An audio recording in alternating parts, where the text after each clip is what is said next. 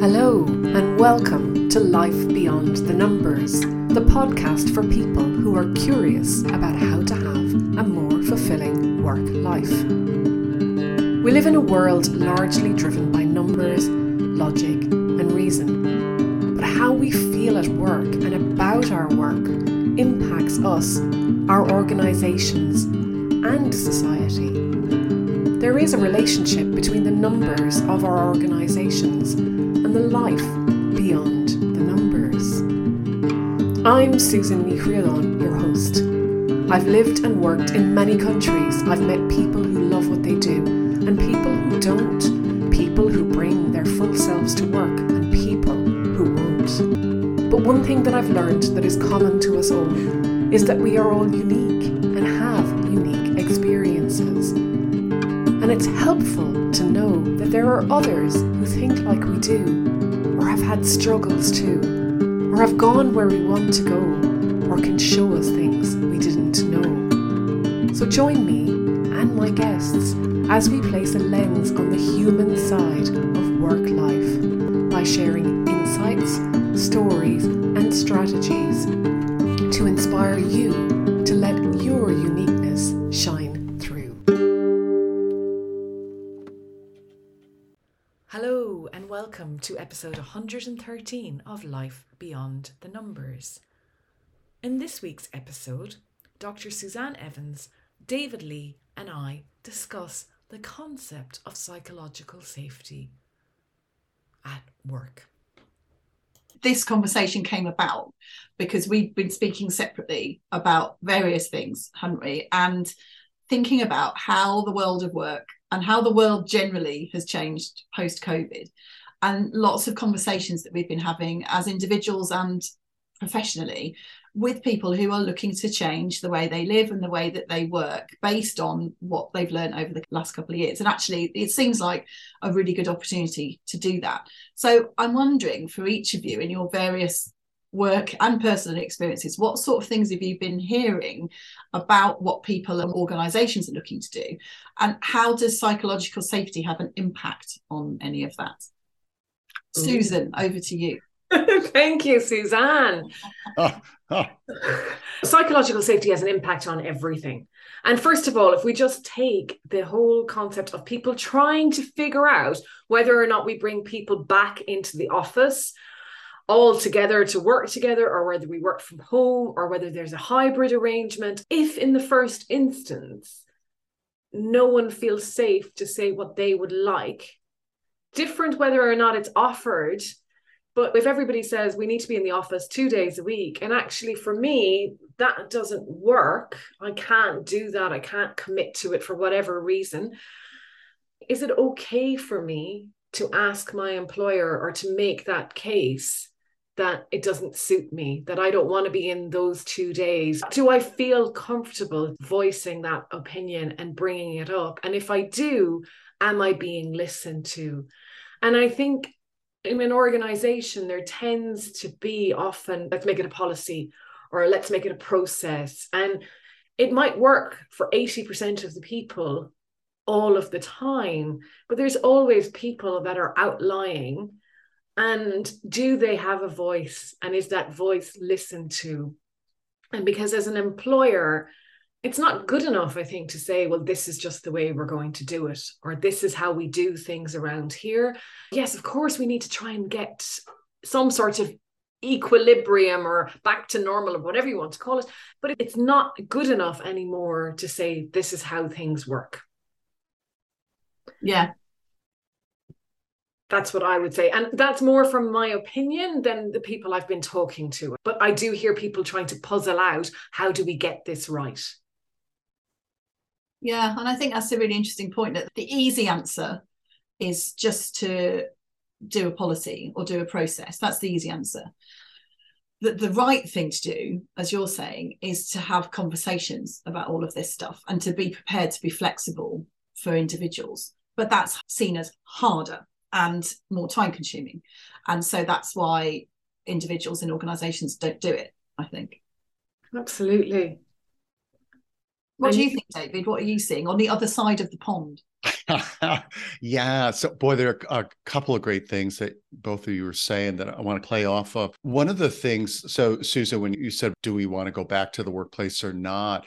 I think not only the issue of do I dare say what I really want is so important, but also I really believe that people's experience of how psychologically safe, or just even say like how healthy the culture is, has a huge impact on whether they want to go back or not. They've experienced with the remote working of like not having to deal so much with toxic coworkers or psychologically unsafe interactions.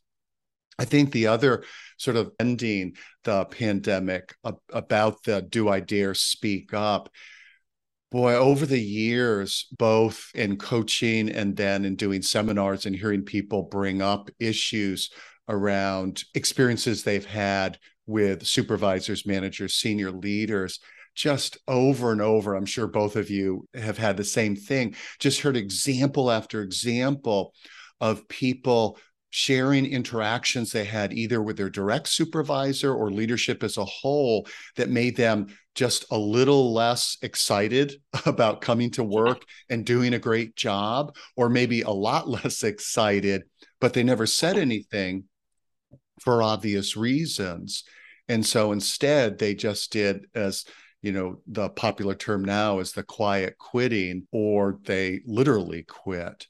And so that need for people being skilled at creating psychological safety is, I think that, if not the most important skill that's lacking, it's top three, in my opinion. What about you, Suzanne? So I think similar to you guys, really, that there's this real tension at the moment between some organizations just wanting to get back to normal, and what they mean by normal is how the world was prior to 2020, and then the people within the organization realizing that there's a different way of doing things, and that during the last couple of years people have worked differently, and actually on the whole it's been fine, and everyone's managed to get their work done, and it's been okay. For people who are office based, of course, for lots of other people the world has continued as it ever was. And I think that for some organizations, there's this real tension about insisting, wanting people to be at their desks, but not really knowing why, and not knowing why they want to ask people to do that. It's because it's seen as the normal thing to do. And actually, for a lot of employees, that might not necessarily be possible anymore for lots of reasons. There was a whole structure around people's lives that they created to enable themselves to be in an office 5 days a week, and that could be childcare, it could be pet care, it could be all sorts of things, and now a lot of that has disappeared. So it's not people being awkward not wanting to come back into the office, it's actually they can't, because the world has changed and their world has changed. But where it's falling over and where it's not working is where that conversation doesn't happen. So some organizations I'm working with are amazing, and they have a view, but they're very flexible, and they're prepared to be flexible with people based on their own circumstances. But the ones that are not doing it well are the ones that, exactly as you said, Susan, earlier, have the policy, and it's go with that policy or nothing. And there's no space for nuance, there's no space for, and I keep saying conversation, but actually just talk about this stuff. But then isn't that true of so many issues in organizations, that it's just because people don't speak to each other and they don't listen to the other side? And that, for me, is at the root. If we're talking about psychological safety, that is at the root, is a willingness on all sides to be open and to listen. You know, I'm glad you're saying that, Suzanne, because to me, it speaks to, well, okay, first off, you know, both my own experience in having challenging conversations and then working with managers. As you all know, one of the big issues is the challenge that we have with emotional self-management when somebody's really emoting and bringing really difficult emotions and topics. And so it's like, let's not even just go there so I don't have to feel uncomfortable. One of the misunderstandings I think sometimes people have when they talk about or they think about psychological safety is like, okay, psychological safety means I have no discomfort bringing up tough issues. It's like, well, that's not going to happen. So part of psychological safety is recognizing that by definition, talking about difficult issues is difficult, so it's going to be uncomfortable. And part of my job is learning to manage my own emotional state and my own discomfort with like people not being happy with what I just did, or not thinking my idea is great, or giving me feedback that's unpleasant to hear. So I think that's such a major reason why people avoid the conversation. It's like, hey, I tried that once. It was, so painful. I'll never do that again. I completely get what you're saying. And as you're saying it, because it's so true, I'm just wondering if, this term psychological safety, it is a big term and it's kind of hard to know what it really means. And I wonder, do people mix up those uncomfortable feelings? I feel uncomfortable, therefore I feel unsafe. So therefore I'm not psychologically safe here. When actually that's not really, well, it might be what's going on, but it's not the environment causing that. It's your own nervous system, what you're bringing to the room that is feeling unsafe. It's not a psychologically unsafe work environment. Absolutely. And I think I loved what you sent us, Susan, beforehand about like, hey, let's each talk about what psychological safety means to us. As I was thinking about that on my walk before we started the podcast, and this is just a beta version of this sort of Venn diagram, but I was thinking about that whole issue. And so at the moment, what I'm thinking of is like if you could think of three circles intersecting. And so one is the other person. So how they act, how they talk, their personality style, et cetera. And typically we think about that, like it's all about them, whether I feel safe or not. So there's that. But then there's another circle, which is the topic. So as I was sort of alluding to before, that just by nature, certain topics are very uncomfortable to talk about, no matter how, quote, psychologically safe we experience this person to be. And then to your point, Susan, the third one, it's like, what do we bring to the table? Our personal triggers, our personal history, and also, as you mentioned, our nervous system. Like some people, like I've got one of those, have like a really sensitive nervous system to voice tone, or what I experience as harshness or meanness. So I will get triggered by somebody's presentation, that somebody who's like really rough and tough and like, that doesn't bother They're like, I'm safe. Like, what are you talking about? And so that intersection, and it's really important for us to tease out, like, where is this coming from, and not just to project it onto that person. And that's really interesting, I think, because I do wonder whether the concept of psychological safety has got a bit confused, because it is a complicated term, right? And I think it's perhaps people think it creates an environment where, as exactly as you said, David, no one ever feels uncomfortable. Well, that doesn't exist in the world. And so for me, it's about creating an environment where people feel able to speak up, people feel that they can be listened to, but people also feel okay with there being conflict and there being discomfort and there being challenge and uncomfortable conversations. I hate the word difficult conversations because it just makes me think it gives people an excuse not to do it because it's difficult, uncomfortable. And that's okay. And that in a psychologically safe environment, that can happen. But it can be acknowledged and it can be worked through. And for me, if an organisation or a team is truly psychologically safe, it has the ability to deal with all of that uncomfortableness and all the messiness that goes on in organisations, but can do it in a grown-up way. I love the way you say a grown-up way. Oh, that's you've probably both heard me get on my hobby horse about this before, but we're all grown-ups. We need to treat each other like grown-ups, and we need to talk to each other like grown-ups, and then that's the way forward in so many of these things. Yeah, and we need to embody it, because I think that's what you were doing there. You were like putting yourself higher in your seat, even as the grown up. There's many things that I get on my soapbox about, but that is one of them. But it's so true. The other thing, I suppose, it's what you said there, Suzanne, but also what you were saying, David. There's taking responsibility for my own feelings and emotions and regulating myself. I have to deal with several different types of circumstances in any day. There's uncertainty coming at me from every direction. Every single day brings new challenges and so on. And I cannot be at work and expect everyone to work like I do, and expect everyone to be on the same page as I am. And it's not about me being psychologically safe.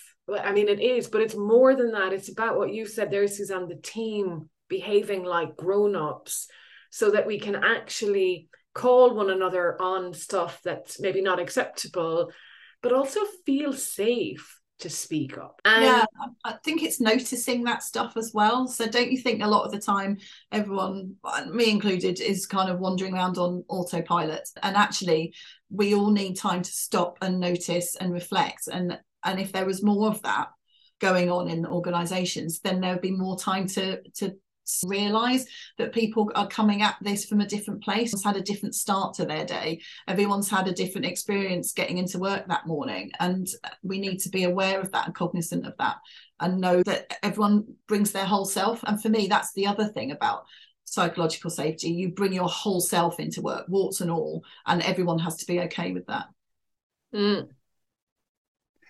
Yeah, two things.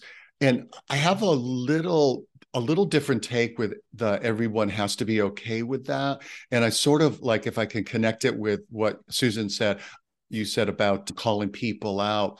I think, again, one of the, in my opinion, mistaken beliefs about psychological safety is, quote, judgment-free zone. And I think there's a difference between, like,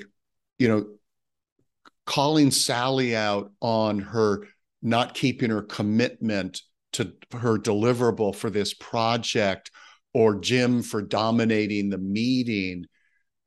There's a difference between doing that in a kindly way and making Sally and Jim wrong as human beings and having that scoldy vibe. Yeah, I think that's a real distinction, to me, is really important. Yeah, so I'm curious what you two think about that. I absolutely agree. I think I suppose it goes back to my thing about grown up again. So often when things go wrong in organizations, it's because the relationship and the interactions, it takes people back to feeling like being told off and being a child. And so there's a way to give feedback to somebody to point out something you've noticed about what they're doing in a way that, as you say, doesn't make them feel like they're a bad person or they're wrong. It's pointing out in a kindly way, and I think that's the key, isn't it? It's doing things with good intention and trying to treat people like you would want to be treated. I think that's my mantra with all of these things. Think about if it was you, and then imagine how you would want to be spoken to in that circumstance. And I mean, definitely no scoldy vibe. That's a great term. I'm going to add that to a model somewhere. I'm going to use that going forward. But if I think back to a team I worked with and there was absolute psychological safety. Now, if you were outside of our team and you heard the way we spoke to each other at times, you might go, oh my God, those people don't get on with one another. But we were so safe with one another and so ourselves, and bringing ourselves to work, that our banter could possibly to an outsider sound like a scoldy vibe. But it wasn't. It was a humorous vibe. It was a let's kind of sort this out here and now vibe, because we were safe enough with each other that it was okay, and we watched out for each other. We knew where the line was, and we were not going to cross that line. And I think that comes to boundaries as well, doesn't it? Once you work well with people and there's trust and you build on that trust, then the psychological safety holds the group.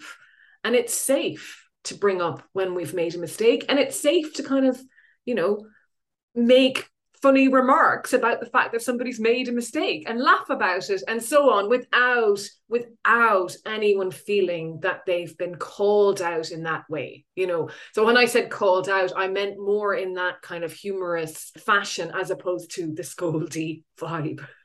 And that's really interesting, I think, Susan, because I'm assuming that part of that process of coming up with or feeling comfortable in that sort of environment is that was discussed and it was talked about. And I think where these things don't work is where the teams don't communicate to each other about boundaries and expectations. And then you have a situation where, you know, those sorts of conversations and the humorous conversations tip over into something that make people feel uncomfortable.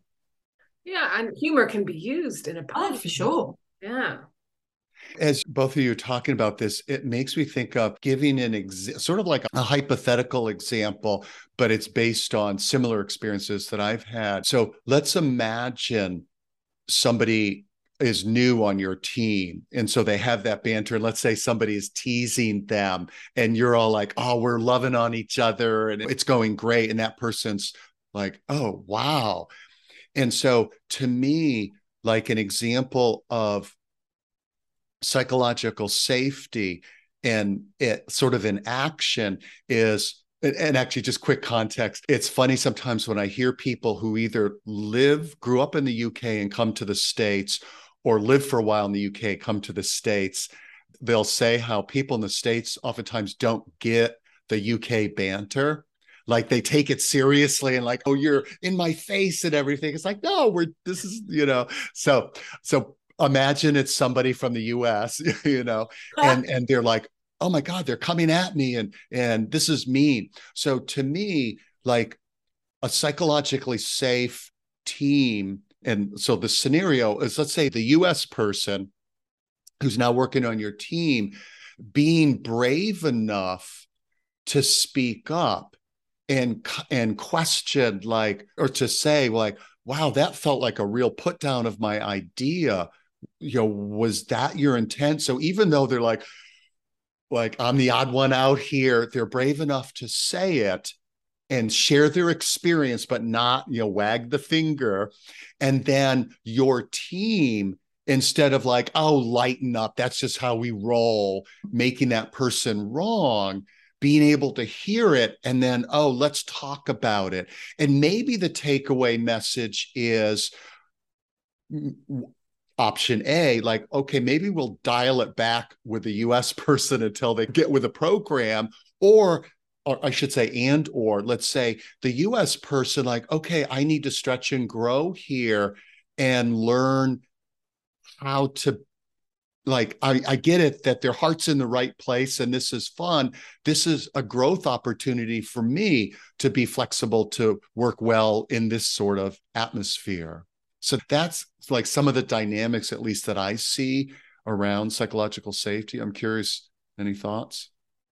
So I would say with that, it's kind of like you're a kid at home and, you know, and you're growing up and the guest is coming for dinner and you're all told to be on your best behavior as you welcome the stranger into your house, or your aunt or whoever it is. And before, you know, after a while and everybody warms up, then it's okay to go back to how we were. So I think, you know, it's horses for courses. And I do think cross-culturally, and I've worked in a lot of cross-culturally teams, we have to be really, really mindful of what works and what doesn't work. And the team should be strong enough, because I think that's the whole point. The team have that strength of character to actually change how they interact with another to make sure that everyone feels included. So if we have to change how we behave, then that's what happens, because I suppose it's like a football team or any other team. They're always going to modify when a new striker comes on. They'll change the formation on the pitch or whatever it is. And I think that is the beauty of a team who works well together, is that they are never going to let anyone feel uncomfortable. Other than some conversations are going to be uncomfortable, but they're never going to let somebody suffer needlessly. And I would certainly hope that that is the case myself. Yeah, I would agree. It's funny, your example, David, triggered a memory in me of when I was very first working, so kind of graduate job straight out of university. And I joined a particular team in this organization, and I was like the lowest of the low. I basically spent my time doing photocopying and, you know, carrying other people's briefcases around. And I'd done like loads of photocopying. How hard could that be? And I went off and presented this pile of stuff to kind of the senior person in the team, and he took one look at it and he threw it on the floor and then started jumping up and down on this work that I'd done, shouting at me that I'd put the staples in the wrong way, so that they should have been on a slant and I put them on straight. And everyone was laughing, and the rest of the team thought this was the most hilarious thing that they'd ever seen. And I can remember just standing there thinking, first of all, what the hell is happening here? I don't understand what's going on. And secondly, I want the earth to open up and for me to fall in the hole. It was so mortifying. And I realised later that actually that's just as a team how they were. But because I was the new person, I was like, what is going on here? What organisation have I joined? And I think I hadn't been with them long enough to observe these kind of behaviours. He meant it, by the way. He was very upset I had to redo it all. The staples were wrong. But it was how he was. Now, I mean, that's not okay. But I think if it had been a better team, someone would have said something. I might have said something. You know, someone more senior may have gone, hey, mate, that's not how we do things. But nobody did anything. And so it left me feeling very vulnerable and very concerned about this career that I'd chosen for myself and whether it was actually what I wanted to spend my life doing. Stapling. Moved on from that. Stapling. I don't do so much of that anymore. I've been promoted. But that triggers one for me then, because I remember my first audit job, and I was out with my senior, so he was 2 or 3 years ahead of me. And then the partner came out to review the work that we had done. And I hadn't a clue what I was doing, like not a notion. And I had asked the senior to show me, and it was like, follow last year's file. I mean, those jokes are actually true. And they say, what did the auditor do? You know, followed last year's file. But it still didn't make sense. And I just wanted someone to explain it, so then I would know what I was doing. And this guy was unable to do that. And then the partner pulled me up and he asked me why I had done something the way I had done it. And I gave this explanation because I didn't know what I was talking about. And he looked at me and he said, you have no idea what you're talking about, do you? And I said, no. And whatever. And it just went downhill from there. And it was basically like, I don't ever want to see you on one of my jobs ever again, you know? And what amazed me, and I think this is something that I really took from that day, was the audit senior never, ever had my back. He was the boss. He was my line manager. He was in charge. And I swore on that day that I would never let anyone in my charge feel the way I felt in that moment, that I would never allow that to happen. And I always stood between the more junior members of my team and whoever was the partner or whatever. And that was not a psychologically safe environment at all to be in. Nobody was treating another person like a human being. I think that's what it comes down to often, isn't it? It's just about treating all of us as humans. So I absolutely agree. The question I continually ask myself, though, is why do organisations not do this stuff? Because it's clearly important. It's important in terms of keeping people, for recruitment, for retention, you know, for productivity, engagement, etc., etc. So why is it not happening all the time? I've got a few thoughts. I thought you probably would. Oh man, there are just so many neat, like, loose threads going on. So Suzanne, when you talked about the importance of noticing and reflecting on, and for me, when I do programs on constructive conversations, really, I would say my major focus is, like, I don't feel like I'm super skilled at, like, if somebody reacts in a really difficult way, how to come up with a quick response. Like, I'll say I have delayed intelligence. the responses come later, hours or days, not in the moment. So that's not my strong suit, but my strong suit, I believe, at least, encouraging people to look at how do you show up and how can you create psychological safety as much as possible for others. And it gets back to something that, well, both Susan and Suzanne mentioned about the behaviors of the people in power. One of the little quotes or mantras that I believe in that is part of your really important question, Suzanne, about how come this stuff doesn't happen, is power often brings immunity from feedback, but not reality. And so you think about when people are in positions of power or they have a real powerful personality, they don't get a lot of feedback around like, that was really rude, or I didn't really appreciate that. And so there's this illusion that there's no consequence to behaving badly. Yet we know there's huge consequence. You just see the global low engagement levels and all the stories we've heard over the years of people leaving because of mistreatment, et cetera. And so there's the effect of power. And I also wonder, so here's one of my little theories from back in my being a therapist days.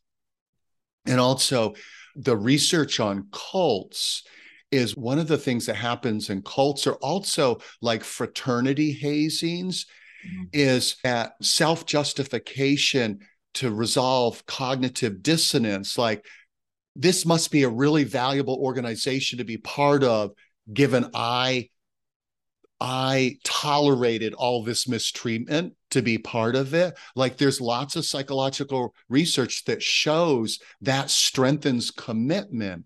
And so one of the things that one of my little theories over the years is, especially the real alpha personalities who tend to rise to the top, the only way for them to not have real cognitive dissonance over all the ways they were verbally abused and bullied is to convince themselves that, hey, that's just the way it is, and shut down emotionally so they're not constantly resentful for how they've been treated.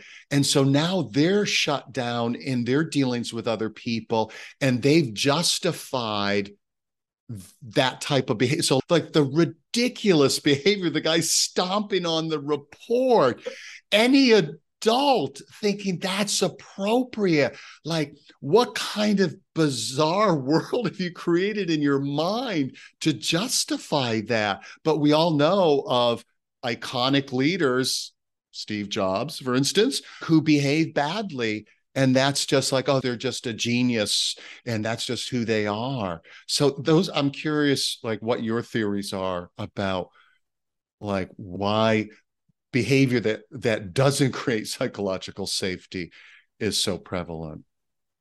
And I would follow on from what you said, David. And I was thinking exactly that about the guy jumping up and down and throwing everything on the ground, and how disrespectful and how conceited to think that this is that important. It's not a life and death situation here. It's a few staples, speak to me treat me properly. But I suppose, knowing what I've learned about myself in the last number of years, I never knew what I didn't know, right? I didn't know that sometimes when I behaved badly, as we might look at it now, or triggered, that it wasn't automatic. Even the fact that I would often cry in a meeting, not because I felt unsafe or anything, but this was a conditioned response I had to being frustrated. And once I learned different things about myself and how I could regulate my own behavior and be responsible for my own behavior, it wasn't them that made me cry. I made myself cry in reaction to what was going on. If you extrapolate that out to every single behavior that goes on a day-to-day, we all have these conditioned tendencies or conditioned responses that we've adapted and made part of who we are. from childhood, most likely from childhood, in our response to a situation. And then that is how we respond or react. And we don't necessarily know that we have any autonomy or any, I don't know what the word, but we don't realize that we have control over it, maybe. That like agency. Thank you. Agency is a great word. That actually, if I take responsibility for this, I can do something about it. And instead, we say, David annoyed me. Suzanne got the staples wrong. Oh my God. And it's that kind of thing. So it's very easy to push it all out. And then my behavior, like you said, self-justification. And I think you don't even need power for that. You can be at any level in the organization to justify your behavior. And we don't know what we don't know. So if you don't know, you can do something about it. How do you know? I think that's a really important point. That there's a big gap, isn't there, sometimes in people's understanding of how much control they have over their reaction to things. And I think the other thing I was thinking about when you were talking is sometimes if you've experienced that sort of behavior yourself earlier on in your career, then you think that that's an okay thing to do. Or you realize it isn't an okay thing to do, but because it happened to you, then you're going to do it to the people who join after you. And I think there's an element of that. I never jumped up and down on anyone's piece of work. I just want to put that out there. And I couldn't care less about staples, but I do think there's an element of that. It's like, it's part of the process. It's character building, etc., etc. And I think it's breaking some of those traditions and some of those behaviors. We've talked before about courageousness and courageous conversations, but I do think this is where courageous conversations are really needed, which is where in an organization there are examples of this sort of unsafe environment, psychologically unsafe, then somebody needs to start having those conversations about, this is not how we treat people and we want to do things differently. Let's start talking about what that might look like. And maybe this is a great place to transition to what are some of our recommendations? What are some of the things that we do to have those conversations as well as to foster psychological safety as we bring up issues? I think that's an excellent idea. I think for me, I'll go first. I've talked about reflection already, but I think it's about creating a space for that in organizations all the time. So, a lot of the work I do is around big change projects that are going in place. And they're so forward focused often and process driven and project plan, etc., etc. And there's no time to stop and think, how is this going? Are we working the way we want to be working? Are we achieving what we want to achieve? So I think in every team, for every individual, in every organization, there needs to be time during every day to reflect. And it's really difficult because we've got to a point where people are stuck on Zoom calls all day long. And that's not good. It's not good individually. It's not good for the organization. So I think it's about creating space for reflection, creating space for conversation. And in the world that we live in now, where people are working hybridly, that's even more challenging because people might not necessarily all be together. So it's about finding opportunities to have those water cooler conversations, to have the various discussions and reflection that we need, but doing it in a way that if not everyone's in the room, everyone can still feel included. And for me, very much about taking responsibility. We tend to, in organizations, put things on HR. When it comes to people, we think for some reason that anything to do with people belongs with HR. So I have a problem with David or Suzanne, and I go to HR rather than actually facing it myself. Now, fine to go to HR to have a chat with somebody and maybe play out the scenario. But really, if I'm feeling I have an issue with someone for whatever reason it is, whether I don't know how to give feedback or I need to sit down with them and have a conversation about the way they behaved and talk to somebody, then I need to learn how to do that and I need to take responsibility for that. And if I am a line manager, I need to make sure that anyone in my team can come to me about something they're having going on in their team as well. So I think it's a bit like, I say, it's a bit like the sacrificial lamb. If there is no psychological safety, then offer yourself up first. open up, be a bit vulnerable, show people that they can trust you, that this is a safe space. So even if it's just psychological safety between two people, then that is just as important to start it and to change a culture than or nobody listening when you're talking, and nobody speaking the truth and actually opening up. And I think being comfortable with being uncomfortable, and it sounds counterintuitive, but actually being able to have a little conversation. This is what I would do anyway. I would have a little conversation with myself about what was coming up, and the fact that actually the feelings like those knots, butterflies, whatever they were, maybe having to go to the toilet 50 million times before sitting down to have this conversation, they varied. that was part of the process. And actually the best thing I could always do in any situation was think of the person in front of me. Stop thinking about me and think about the person in front of me and put my focus on them. And if my focus is on them, I will be there for them and I will manage myself. And if they get up and storm out of the room and whatever, then deal with that then. But mostly, when you connect with another human being on a human level, they will respond in kind. And between you, you will get through it. I don't know if I answered the question. Oh, no, a lot. I'm giving you a round of applause. Yeah, a lot of great stuff. Boy, yeah, I wrote down a bunch of thoughts. When you mentioned about the sacrificial lamb, I love the saying of go first. So like not cut in front of the line, but to be the role model. So let's say, for instance, asking teammates for feedback, like the way I presented that idea in the meeting, was that clear? Did I go on too long, et cetera? Like I really want to improve my communication. Like, let's say something like that. When I led a training team in an insurance company, and when I came on board, I said to the team, my little speech, trying to create psychological safety before I knew it was a term. I said something like, obviously my job is to bring out the best in you. And if I'm not doing that, I'm not doing a good job. So if I'm doing anything that makes it hard for you to do your job or makes it unpleasant, please let me know. And also, even though I'd never do it on purpose, since I'm imperfect, if I say something that hurts your feelings or bugs you, please let me know. So just like to put it right out there. And obviously they didn't immediately start giving me feedback. They're like, oh yeah, right, I'm going to do that. They've been in the work world long enough to not bite that hook.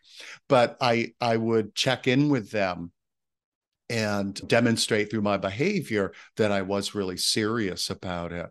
I think another hopefully practical tip, and actually I like unwittingly used this when I asked, I wondered if it would be good for us to transition into, is that sort of like low key way of presenting an idea versus you think about people who say their point of view in a really like bossy, overpowering, this is what we need to do next. Like that's not very inviting of other opinions, et cetera. So that more low-key way, especially let's say the leader of a team, what do you think about such and such versus this is the direction I think we should go. Anybody disagree?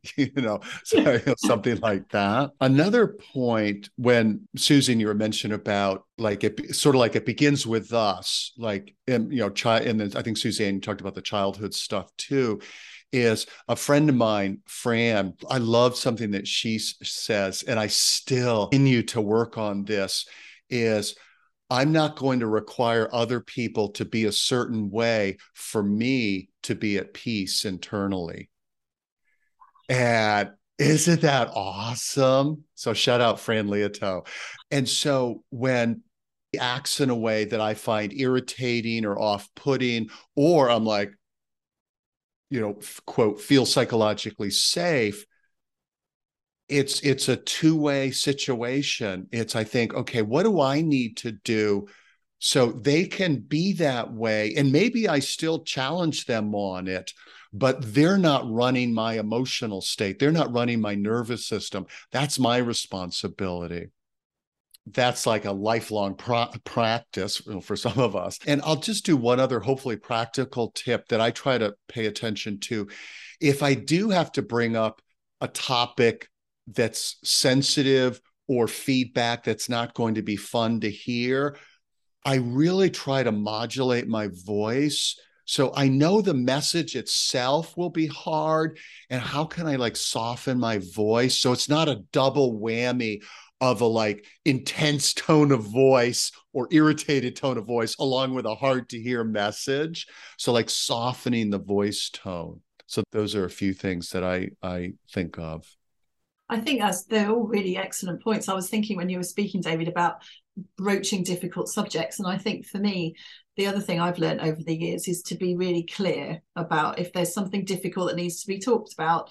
The temptation for us all is to get all waffly because we don't want to say it. So we just keep waffling round and round, and the person then leaves the conversation thinking, well, I don't really know what that was about. And so I think it is a kind of planning for thinking about it in advance. I definitely agree in terms of tone of voice and situation and where you choose to do it. So think all that through in advance. Think about how, if it, going back to the point I made right at the beginning, if it was me and I was having to be told this thing, how would I want to be told it, and then try and do it in that way.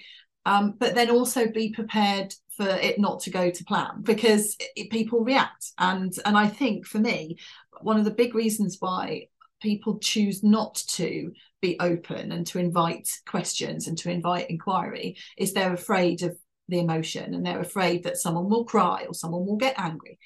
So I think be prepared for that, and also be prepared for things to go wrong. As you said, David, we're all human. We all make mistakes. And I've said stuff in meetings before which didn't land well, and I should have said it differently. And then I think it's about going, yeah, you know what? You're right. I could have said that better. Let me just take a pause. Let me think about what I want to say, and then I will say it in a better way. It's okay to do that. You're not a machine, you're not a robot, you're a human, and you can get things wrong, and you just apologize and then you move on. And I think it's having a plan, but then be prepared to be flexible. Absolutely. And I'm just going to build slightly on that as well, because I think the other thing is allow for silence. Yes. So when you do deliver something, if it's bad news you're giving somebody, and that's a difficult conversation to have, especially if you're letting someone go, firing them or whatever, let it land. Give the person the space, because what I've found is people will ask that question over and over again, but why? Or tell me again what I did or whatever. And I think it's not hurrying that process along, but being there and responding to what that person wants, which I suppose is that you've called it have that plan, but be ready to kind of deviate from the plan. It's being okay with what's unknown, being Yes. okay with what's going to come up in conversation and responding to that, not keeping to your agenda. Go, I have to get this point across and I wish they'd shut up now because I need to get to my next meeting. It's like actually respond to the person in front of you. And you probably have to say very little, actually, usually in those conversations as well, because the other person will do the talking. And you keep to what you said, Suzanne, the clarity. Keep it really, really clear what you need to say and no waffle. Yeah, I agree. Someone said to me once about facilitating that you should plan tight but hang loose. So you have a plan, but then you kind of go with it on the day and see where it goes. Absolutely. So if somebody listening to all of us would like maybe a resource, so they want to know more about what we've been talking about here, is there a resource around psychological safety to find out more that you would recommend?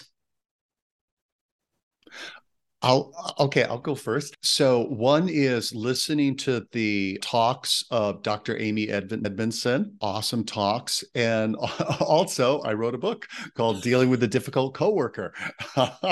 Fancy that. And a big part of it is all around like, how do you, what Suzanne, you're saying, how do you prepare ahead of time so your message is clear, non-antagonistic, and you create an inviting message? Brilliant. Suzanne? I would agree. I think anything, obviously David's book's awesome, and anything that Amy Edmondson does is always brilliant in this area. I think she explains it really well. There's a book, but also she's written loads of articles. So I think for me, that's where I'd always point people, and to use that as a respected author in the field rather than going too much into the kind of COD psychology of psychological safety. Let's go straight to the horse's mouth with it. Yeah, and I would absolutely agree. I think the TEDx talks or the TED Talks that Amy Edmondson does are fantastic.